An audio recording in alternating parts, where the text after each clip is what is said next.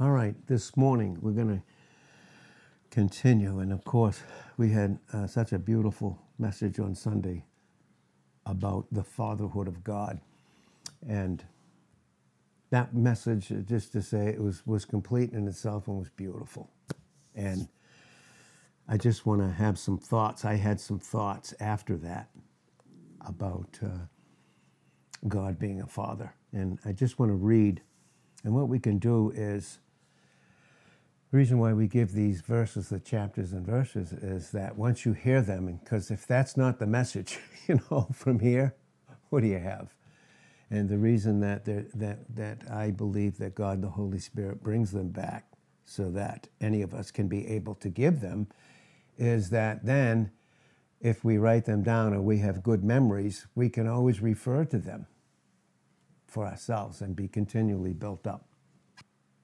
When we talk about it, and it's going to go into fatherhood, but when we talk about fatherhood and about having a father and understanding father as it is in the scriptures, for the Christian, that's the only proper understanding. And a godly father, a earthly father, under a heavenly father, because that's who he is, and we'll see it in the scriptures, teaches us how to behave. He does, very beautifully. But you do not have a father apart from Christ. You have to have Christ first to have a father. You just do. It's brought out beautifully in the scriptures. Again, like it was brought out, it's just so beautifully and precious on Sunday. But here, I'm going to read the scriptures, and what I love about them, I'm just going to tell you what I do. God says, okay, turn here. And he has me reading the scriptures, and he starts forming my thought and making my thought equal to his. Oh my God. I can think just like God. Yes. All through the Bible, he's referred to as God the Father. And God, when it says God the Father, always speaks of a governmental God.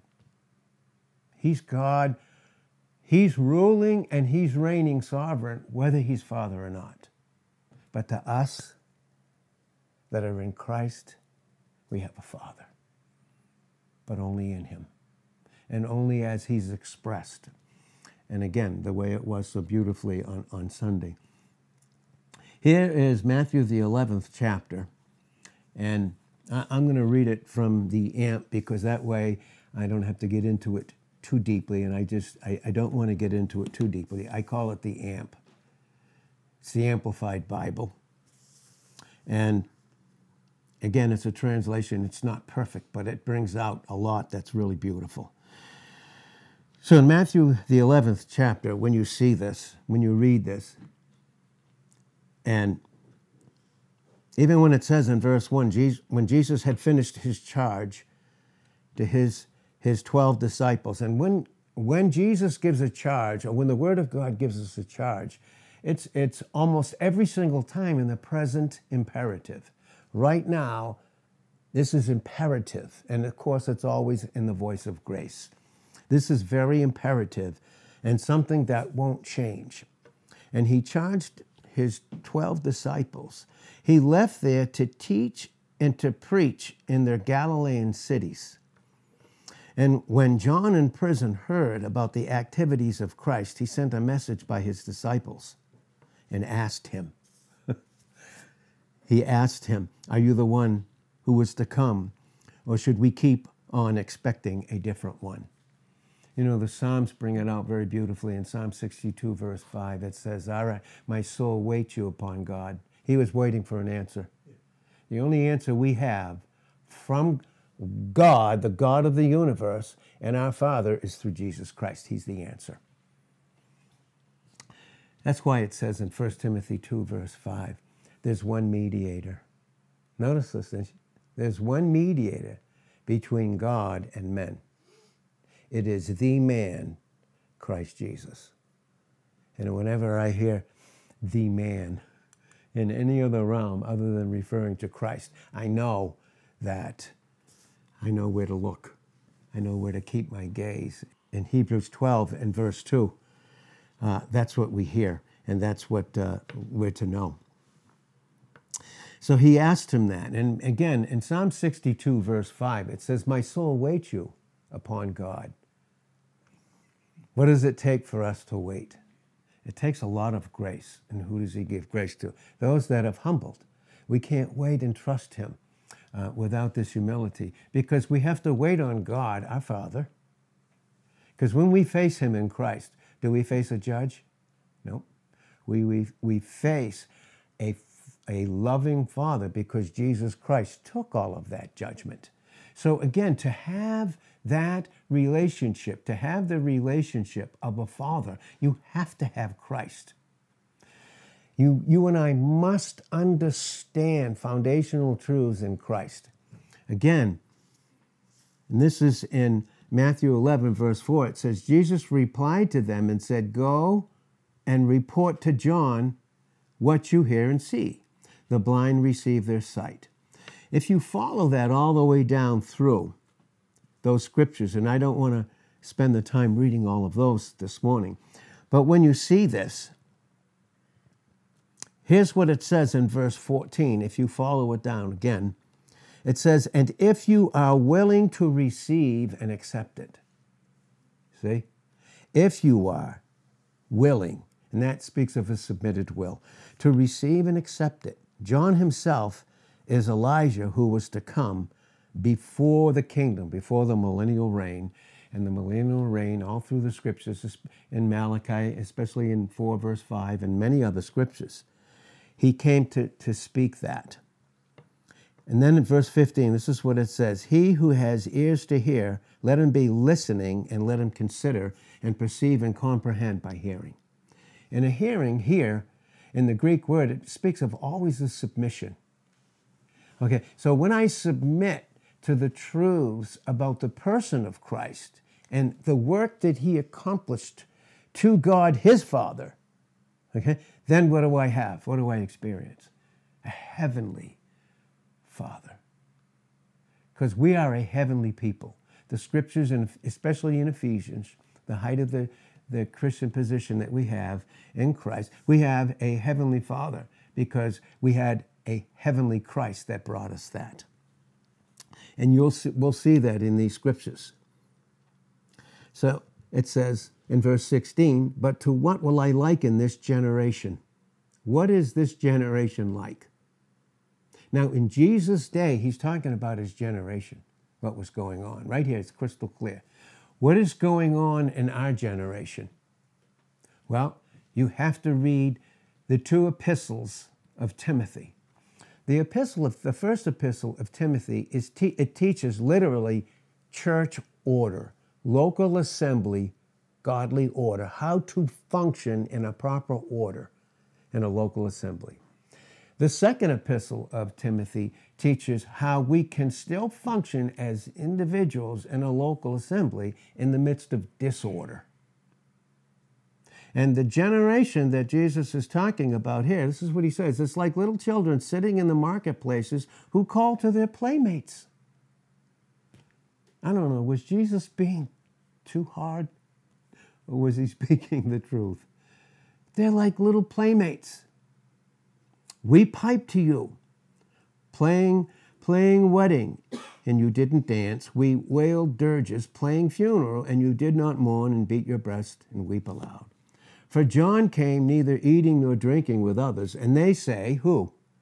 Who said this about John the Baptist? Who said it? The religious crowd of the day. The Pharisees, the Sadducees, and the Essenes. He has a demon. He has a demon. He is fulfilling his call in Isaiah 40, verse 3, to prepare the way for Christ to come. And from the religious crowd, they said, "You have a demon." The Son of Man, in Matthew 11, verse 19, the Son of Man, and what's the difference between the Son of God and the Son of Man? He's the Son of God by virtue of his deity. He is become and is the Son of Man based upon the fact that he has a whole brand new race of people, which is incredible. And if you read 2 Corinthians chapter 5 and verses 14 and 15, right through 17, that's who we are in a beautiful expression. And so they said, the Son of Man came eating and drinking with others. And they say, behold, a glutton and a winebibber, a friend of tax collectors. And boy, those religious crowd, they hated tax collectors, because tax collectors were those that the Roman government hired who were Jews, sided against their own people in extorting from them. And they were hated. A friend of tax collectors, and especially wicked sinners. I don't know what other kind of sinners are there. I don't know. Yet wisdom is justified and vindicated by what she does, her deeds, and by her children. Then he began to censure and reproach the cities. Now, again, remember, Jesus said, in my daytime, he said, the children, people, are like little children. And I see them, and they're playing in the marketplace. That's what people are like. That's what children are like. That's what adults are like when they don't know Christ. Listen, if we don't know Christ, if we don't know foundational truths, we don't understand the expression of a Heavenly Father. We just don't.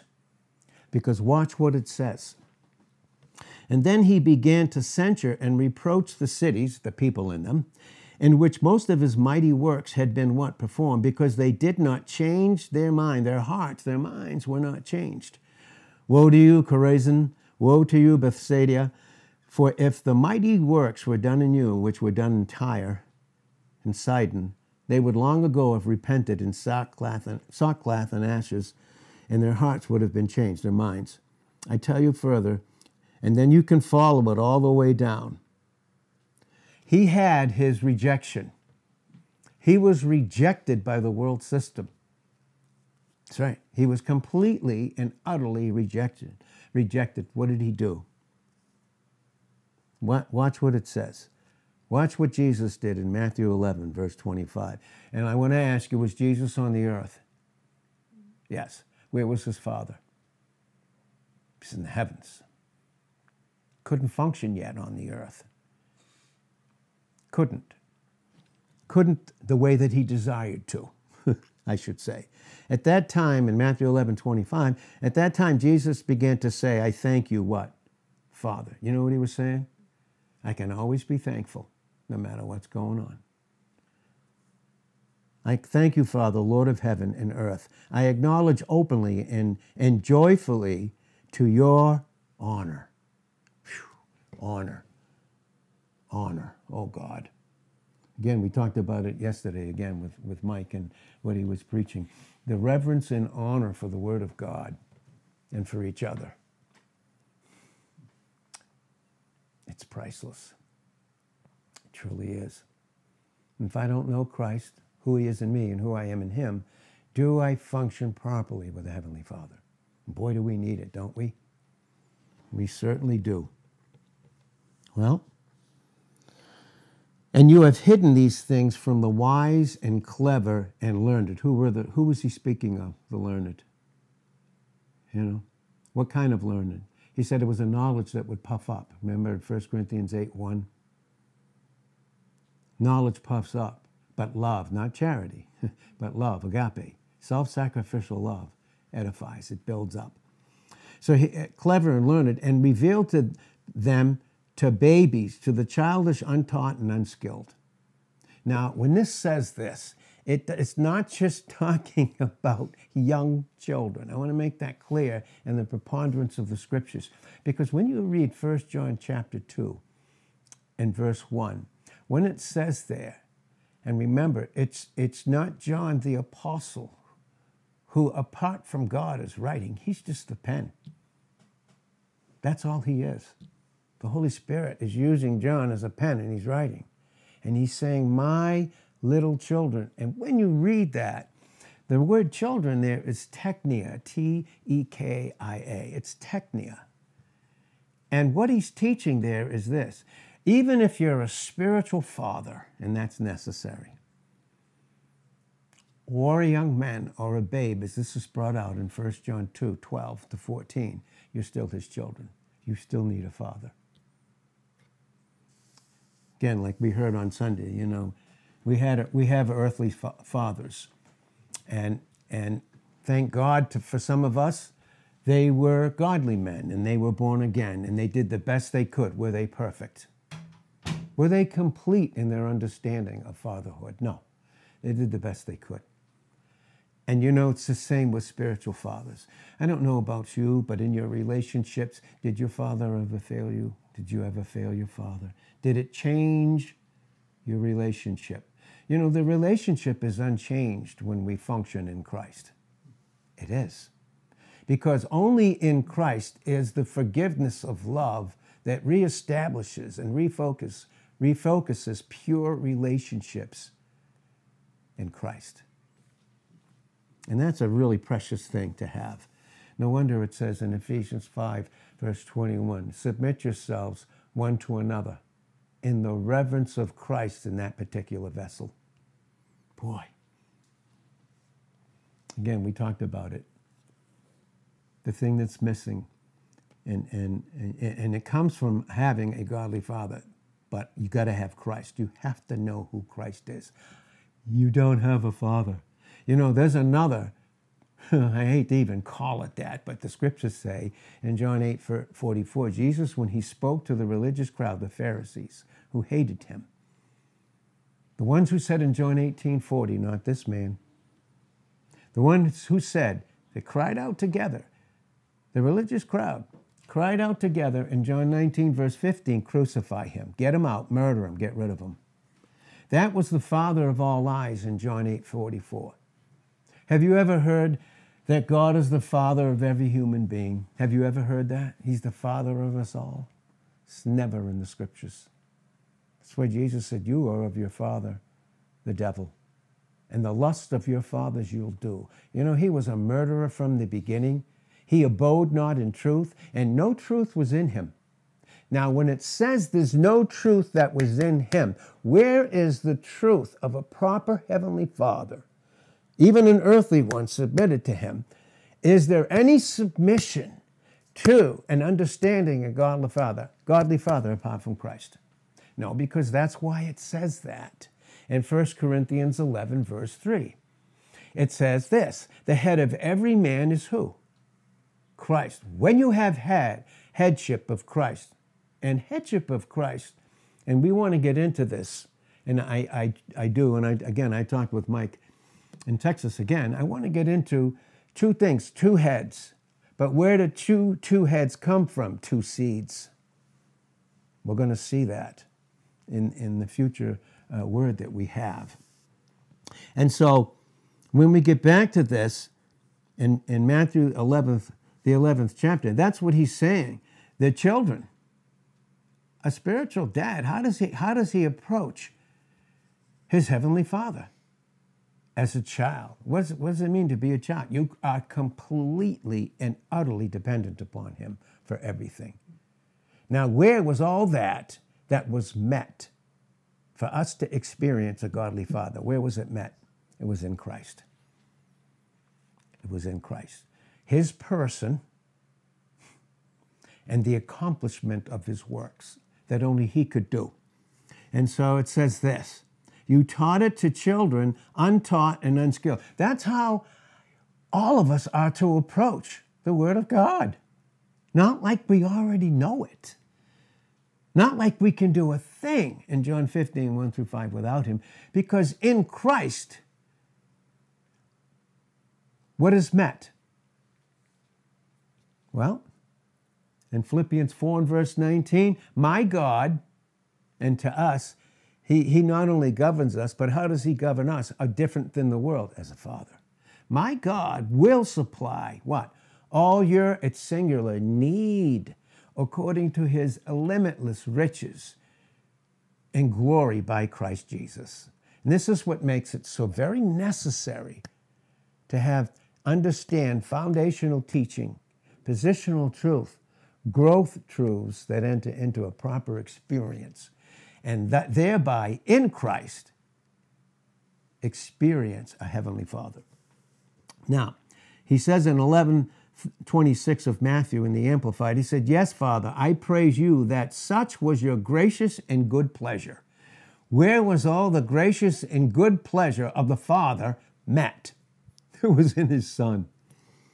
Is it important then to know and function experientially? And some of these terms, they're not hard to understand, you know. They're not hard. Like, for instance, when we have that word in, approximately 86 times in the book of Ephesians, we are in Christ. When you function in him, what do you function in? A loving Father. In. And that word in, it's called a locative of sphere. What's that mean? You're located. Where's our proper location? Where's the only place? It's in him. In him. In Christ. In Christ. And that's why, again, it says, that's why Christ is saying this. Now watch what it says here in 11:27. All things have been entrusted and delivered to me by what? My Father. My Father. And no one fully knows and understand and accurately understands the Son, listen to this, except the Father. Watch this.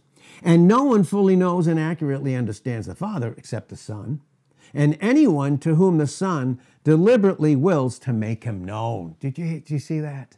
Who makes him known? Remember the disciples? His own disciples that he said in John 14, verse 8, show us the Father. Make it sufficient. We need sufficiency. We need to see the Father. Jesus said in John 14, verse 9, this is what he said. He said, if you've seen me, you've seen the Father.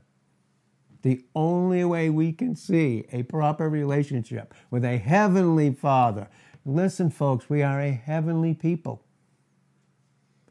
The Jews are God's earthly people. They are. We are a heavenly people. That's who we are. That's our position is in Christ, seated at the right hand of who? Father. Now, here's the difference. The difference when we understand the kingdom of God and the kingdom of heaven. The difference is this. The kingdom of God is no matter what we see and no matter what in his permissive will he allows to go on, he's still governing everywhere. Right? Because he is the God. What does he inhabit in Isaiah 57, verse 15? God inhabits what? Eternity. So go east and tell me when to stop. Go west, go north, go south.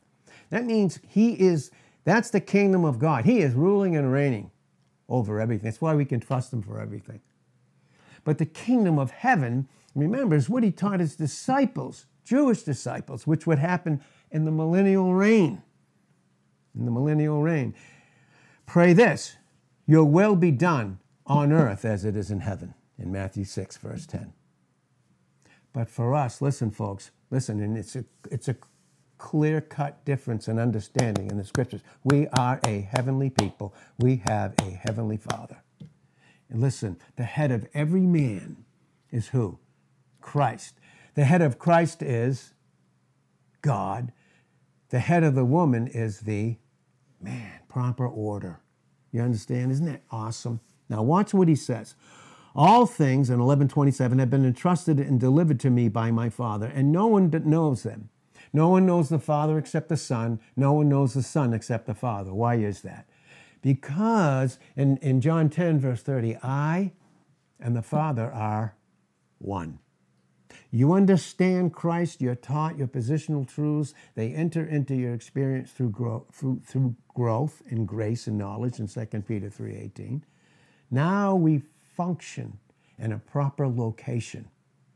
Our location has nothing to do with this world system. Listen, not a single thing.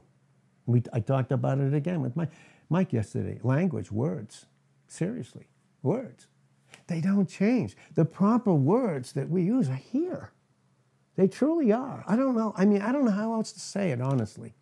I really don't. And it's not said condemningly or accusingly, because listen, I can't even judge myself. Matter of fact, we need to know the difference between judgment, judging in the flesh, and discernment that comes through brokenness, and brokenness is the will that's submitted to Christ. And their life flows. But this is what it says. The Son, no one knows the Father except the Son, and anyone to whom the Son deliberately wills to make him known. Watch what it says, verse 28. He's telling us what he did when he was rejected, when he was misunderstood, when all of his problems, the things that he faced, okay, and please, we need to remember, and these things, they definitely need repeating. He had a human nature. Jesus never had a sin nature. He was never tempted to sin like you and I. He had to learn in his humanity, okay, in perfect submission, without any question about it. He had to. But this is what he said. You know, when all that happens, you know what? When you want to escape the lie that you're your sin, when you want to escape the lie that you're your worst day, when you want to escape the fact that you're your feelings and those things dictate to you, do you want me to tell you? Because none of those things affected me, but I had to learn them so I could be a faithful high priest. I had to learn them so I could intercede for you and intercede for me. He never sinned, but boy, did it ever affect him, did it not? Like on the cross, oh Lord, without any question about it. But please remember, he never had a sin nature, ever. He had a human nature. And then he said this, come to me. Come to me, all you who labor and are heavy laden and overburdened, and I will give you rest. I will ease and relieve and refresh your souls. But it's going to take something. You need to take my yoke. Because I will tell you this. The enemy has all kinds of yokes, attachments, and addictions just waiting for us. Now remember sin, because that has been paid for. Again, it was brought out on Sunday in Psalm 103, verse 12, as far as the east is from the west. So, and that's eternity, right? Our sins have been removed. Because Jesus, again, was that perfect sacrifice, and we see that in Leviticus, the first chapter. We see it in Numbers 19, verse 2. He had to be sinless to take our sins upon him. And that's why it even says in 2 Corinthians 5 and 21, to understand it properly, Jesus never became sin. He became the sin sacrifice for sin in 2 Corinthians 5 and verse 21. So he said, come unto me, all who what? Labor and are heavy laden, overburdened, I'll give you rest. But what? You need to take my yoke upon you. And what does it say? You learn of what? Who? Me. You know why?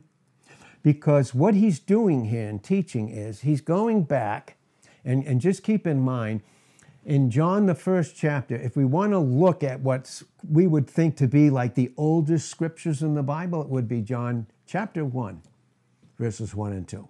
Because even before Genesis, the beginning, and that beginning it's talking about, folks, is time. That's when time began. Because the parenthesis of time is eternity. And then sooner or later, in Revelations 10, verse 6, time will be no more. And that's why time is so valuable for us in terms of getting to know his person and what he's accomplished for us individually. And then we enter the fixedness in Revelations 22:11 of eternity. But when he said this, you need to take my yoke. You need to take my yoke upon you and what? Learn of me. Because in John 1, verse 1, it says, in the beginning. It's talking about eternity. How else can we understand things? When did God begin? How long's eternity been? So, but really what it's saying is in the beginning, the Word. Notice, listen to what it says, the Word. The Word. That's why the Bible teaches us crystal clear that the full thought of God is Jesus Christ, and he gave him as the Word. Now, when it says that in John 1, verse 1, in the beginning the Word, and when it says the Word with the Father, the word with has been brought out as P-R-O-S, pros. And it means this eternal, affectionate embrace between the Father, listen, between the Father and the Son, listen, that nothing could disturb or distract.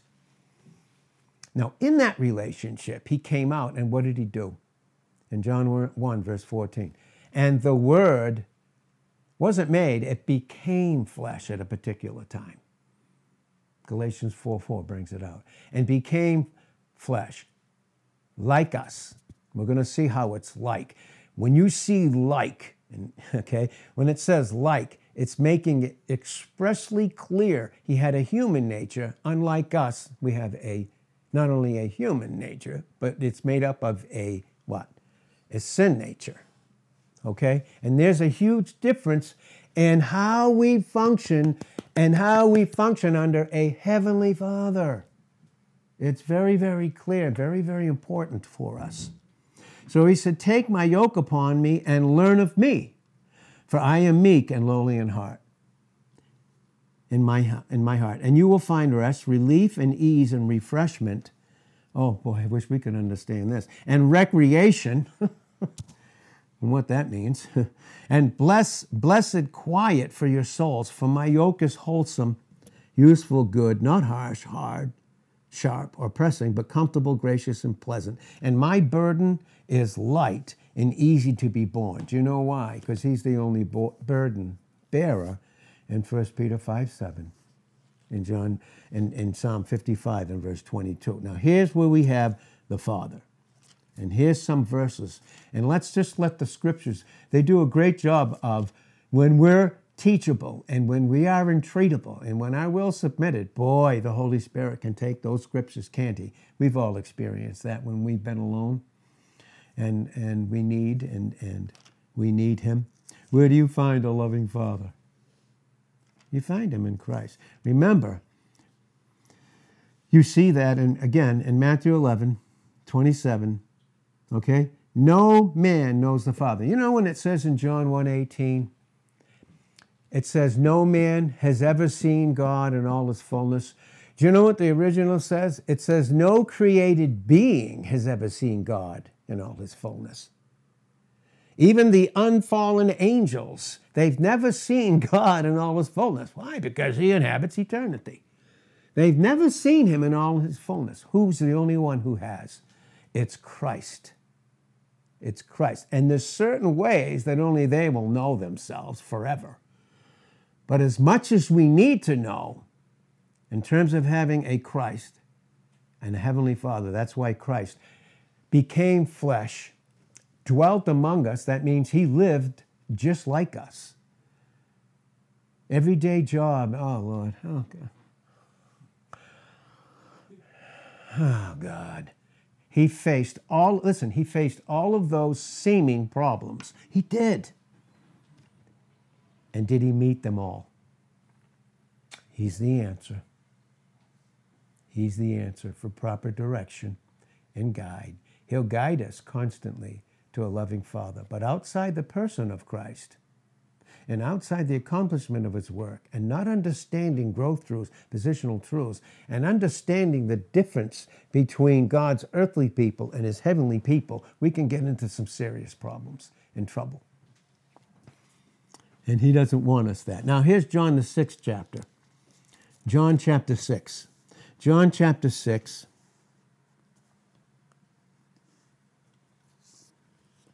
And this is brought out again beautifully here. In John 6, verse 44, it says, no man, again, no man can come to me except what? The Father. What's that mean? We just read it, didn't we, in Matthew 11:27-30. No man can come to me except the Father which has sent me draw him. How are we drawn to a loving Father, a heavenly Father? Through who? How do we even get into the family for him to be a father? It's Christ. It's his person and the work that he's accomplished. And for us to experience a heavenly Father, we need a heavenly Christ. We need to know these positional truths. We do.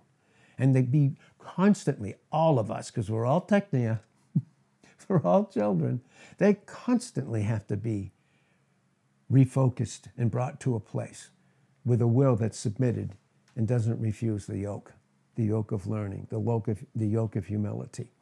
to experience a loving Father. And boy, when that starts, and again, we talked about it again yesterday in Texas with here, and it starts in the home. But how to function in a home, how to function in who we are in Christ is brought out clearly. The person and the accomplishment of Christ is brought out in the first 3 chapters of Ephesians. Then it goes right into how to function in a local assembly in the 4th chapter. Follow it through. You see how the 3rd even starts. I have to be a prisoner of the Lord. What's a prisoner? He's got a yoke, and now he's captured by love. He's captured by Christ. He's captured. See how that is? See how it works? Those first 3 chapters. But where does that start? Individually, and where does it start? It starts in the home. If the home life is not right, will the local assembly be right? But where do we learn the home life and the individual truths about who Christ is and what he accomplished for the individual? Where do we learn that? It's in the local assembly, and that's brought out here. But we'll get there as we wrap this up this morning. But Jesus said, no man, in John 6:44, no man can come to me except the Father which has sent me draw him, and I will raise him up the last day. Now, do you remember when Abraham and Isaac were on their way up to the mountain range of Mount Moriah and a bunch of different mountain ranges there, and in Genesis, the 22nd chapter, when God told Abraham, take your only son, bring him up. Because I want to teach you something about what a loving father is like. I want to teach you a heavenly Father, what he's like. I'm going to teach you. But first, listen, to have a heavenly Father, what had to happen? What was the answer that he gave Isaac? And remember, again, he wasn't carrying a baby Isaac up there. Remember, how old was Abraham when he had him? He was 100. So by this time, this is a man, a young man, but a man. And he had to agree and trust his father, being led by God the Father, to go up. And then he asked the question, we got everything that we need. But where's the sacrificial lamb? Where's that? And you know what he said to him? He said, my son, he said, Isaac, my son, God will provide himself a sacrifice. Who was that? Who is it? It's Jesus Christ. See how necessary to even understand a heavenly Father and what a father's like, how necessary it is to understand who we are in Christ individually, and how much that's hated, and how the enemy will use anything and everything. You know, these scriptures, Jesus, when he looked down, did he know the end in Isaiah 46:10 from the beginning? The beginning of what? Eternity. How long's God been? He's never had a beginning. How long has he known all things? As long as he's ever been. Not one thing has ever taken him by surprise. That's why you and I can trust him in time for everything. No matter what it looks like, feels like. Doesn't matter. No wonder we walk by faith in 2 Corinthians 5:7. Faith dependence. We need to depend on Christ because he has met every need in Philippians 4, verse 19. He has. And he gives to us a loving Father. And we're going to see that this morning. No man can come unto me except the Father. He said, my son, in Genesis 22, verse 8, God will provide himself, listen, a lamb. Of course, that's the lamb that Christ is. He in Revelations 13, verse 8, listen, before you and I ever had a need, okay, for God to meet that, he had to be met. His love and justice, that's why they can't be separated. That's why some think they'll teach universalism. Some are going to get out of hell. You wouldn't believe the names. Your dad asked me them. And he said, no. And I said, I'm not going to mention them. He said, no, tell me. Not because I'm something, but because we need to teach the truth, not as a judge, but in Christ under a loving Father. And it was a loving Father who addressed Peter point blank and said, "Get behind me," who? Satan. You're functioning under the wrong father. He's teaching you that these certain things are okay. He's teaching you this is who you are, even as a Christian. Did you know that in Isaiah 46, verse 10, he declared the end of all humanity, every human being, from the beginning in eternity? Acts 15:18 says, "Known unto God are all his works." Whose are they? The Lordship Salvation crowd, the Covenant Theologian crowd, all his works. We're created in Christ Jesus unto good works that were already beforehand in Ephesians 2:10. No wonder grace in the New Covenant, in the New Testament, is always in the passive voice. And we can choose to submit our will, and when we do, through a yoke, our will yoked up to him, now we can function in the middle voice. We can actually participate, just like Jesus thought. And when did he ever not have a loving father? When's the only time he couldn't experience it? When he was dealing with our sins. In Matthew 27, verse 46, prophesied in Psalm 22 and verse 1.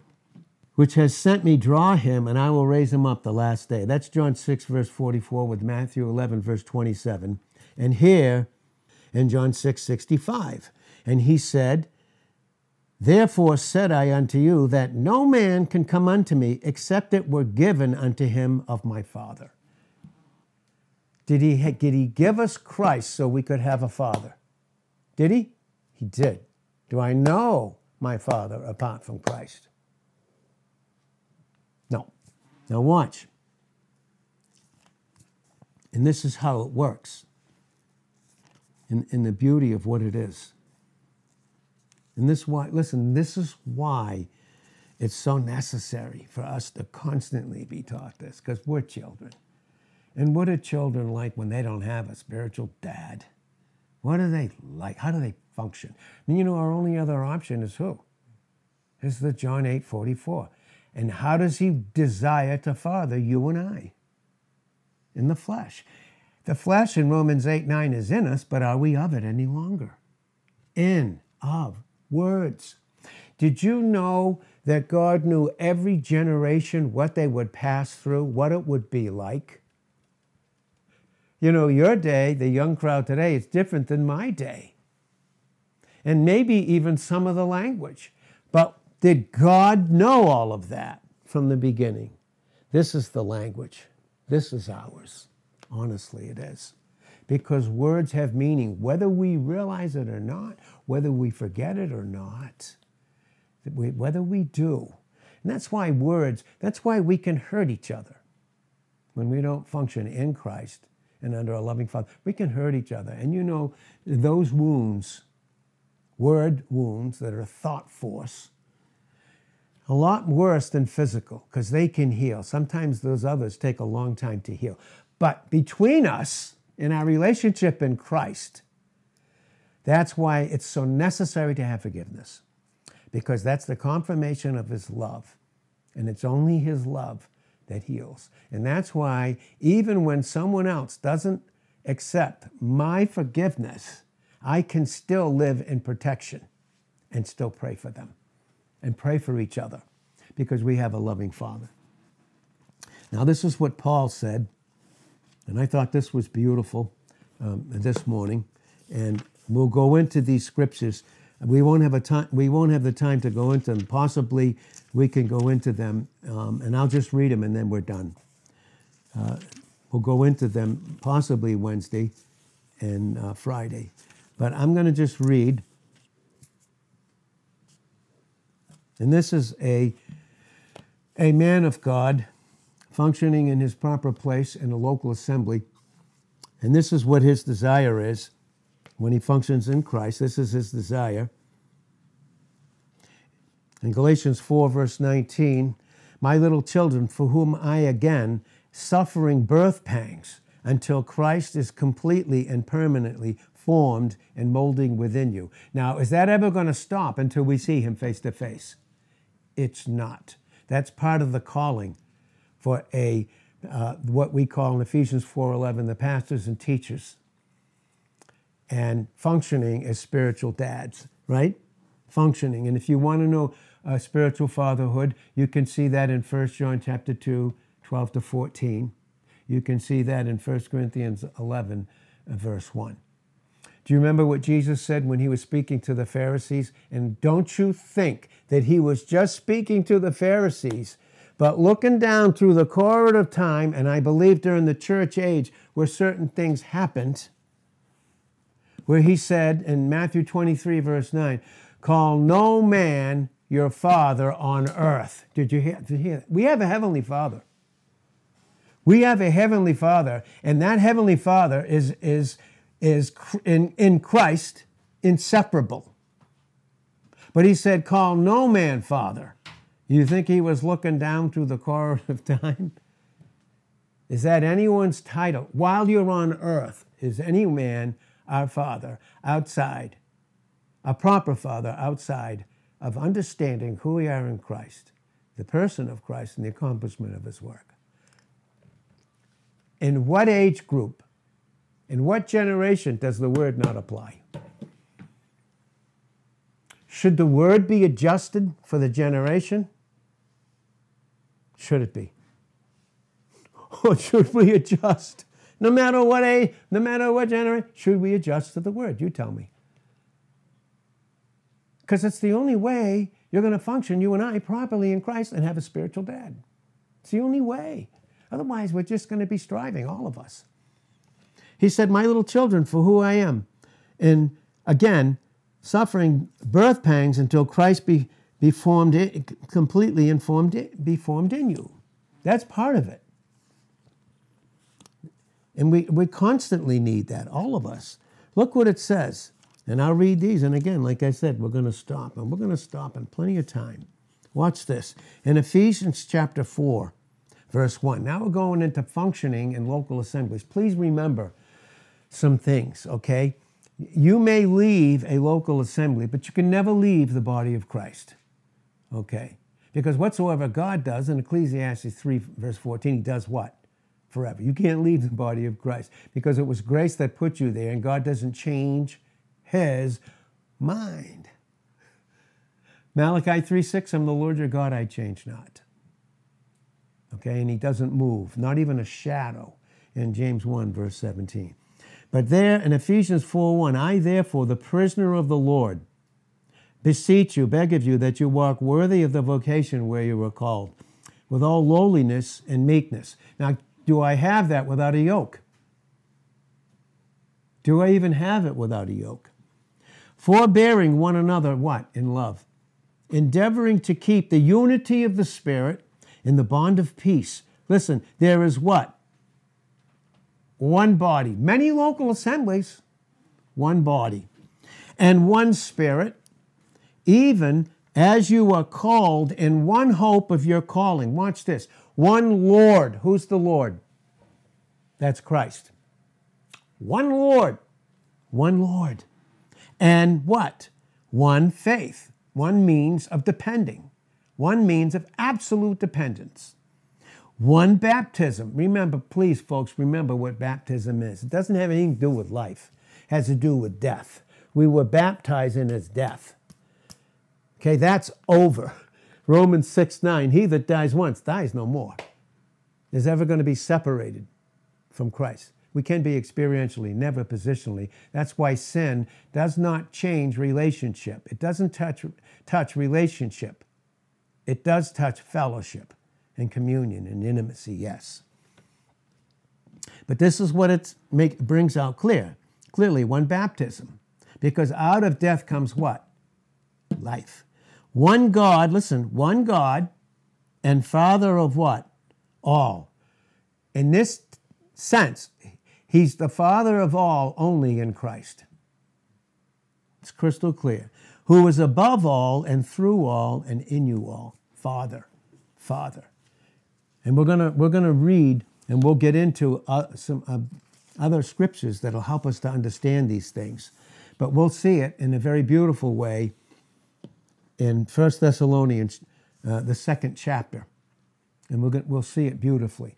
That's what makes it so very, very, very vital for every single one of us to constantly have this teaching. And that's why even honestly, even in any local assembly, okay, even in any local assembly, there are pastors, okay? No such thing in all the scriptures as senior pastors. Because then who are the rest? Juniors. I don't see it in the scriptures. He never gave that to one man. He gave it to function properly. There may be lead speakers, as is brought out clearly again in the scriptures. But boy, he's given us these gifts. He's given them to us all. And they become necessary. But they are in agreement. And the fact is there one body? Is there only one body? Yes. But do we have one mind? Would God teach something one way and then teach it another? Would it be something taught about who he is and then something differently to other people, to one generation, to another person? Thank God. Only one God, one Father of us all, who deeply loves us. But we don't experience the depth of that intimacy, because that's what Jesus said in John 20, verse 17, when Mary was at the tomb and she was looking for a dead Christ. She forgot all that stuff that he told her, all that truth that he was going to rise, that he would be crucified, and that he would rise again the third day. That would actually happen the third day, and of course, which it did. But she was looking for a dead Christ. But when she heard him say her name, and names in the Bible speak of character. He always speaks to us, the Father speaks to us. Listen, in the truth and grace, the grace and truth of the character that's been made yours and mine individually in Christ. It's very necessary, honestly. These truths are very necessary. And when he said her name, she said, Rabboni, teacher, teacher, teacher. And some would say, when we don't understand and we just go by translations, when some say, like, touch me not. Jesus was so pure that, Mary was still sinning and don't touch. It's not true at all. She wanted to grasp him, hold him, and keep him all for herself. But then he said, I want you go. You take me with you. And you go and you tell those that I taught. I'm going to what? My Father and my God. He meant that exclusively. He's speaking of his deity in the first part. Who's ever going to be equal to that? Only God. I'm going to my Father and my God, but know what he said? Now he's speaking as the Son of Man. I'm going to your Father and your God, because we are all one in him. And we don't hear different things. We don't come together and speak the same thing and then go privately and speak something different. We're all one, aren't we? We're all one in him. And it's a beautiful thing, isn't it? So it's beautiful. Boy, we need a loving Father, don't we? Thing that's missing most. But it's missing because truths about who Christ is in his person and what he's accomplished is little known. It's little known, but thank God we can have him in measure. Amen? Amen.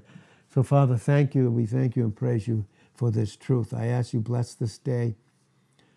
Be glorified. And if you're glorified in us with the submission of our will through Christ, we'll be blessed.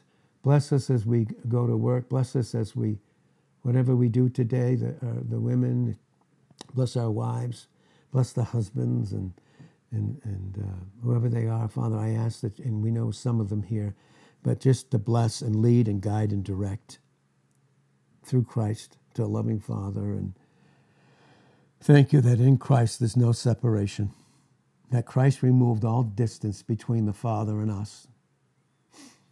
And oh, how he has to remove that distance in us. All distance has been removed as far as God's concerned, but the teaching of the person and the accomplishment of Christ and his work removes the experiential distance so that we can have an equal experience to the equal of our position in Christ.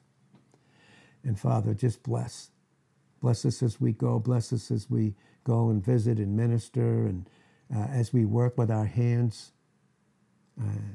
Some need healing constantly. I think it's all of us in measure.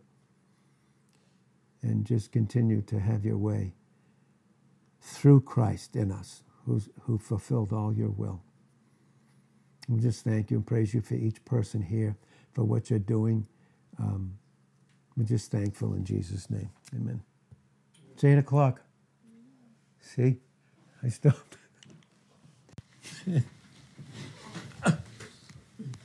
Yeah.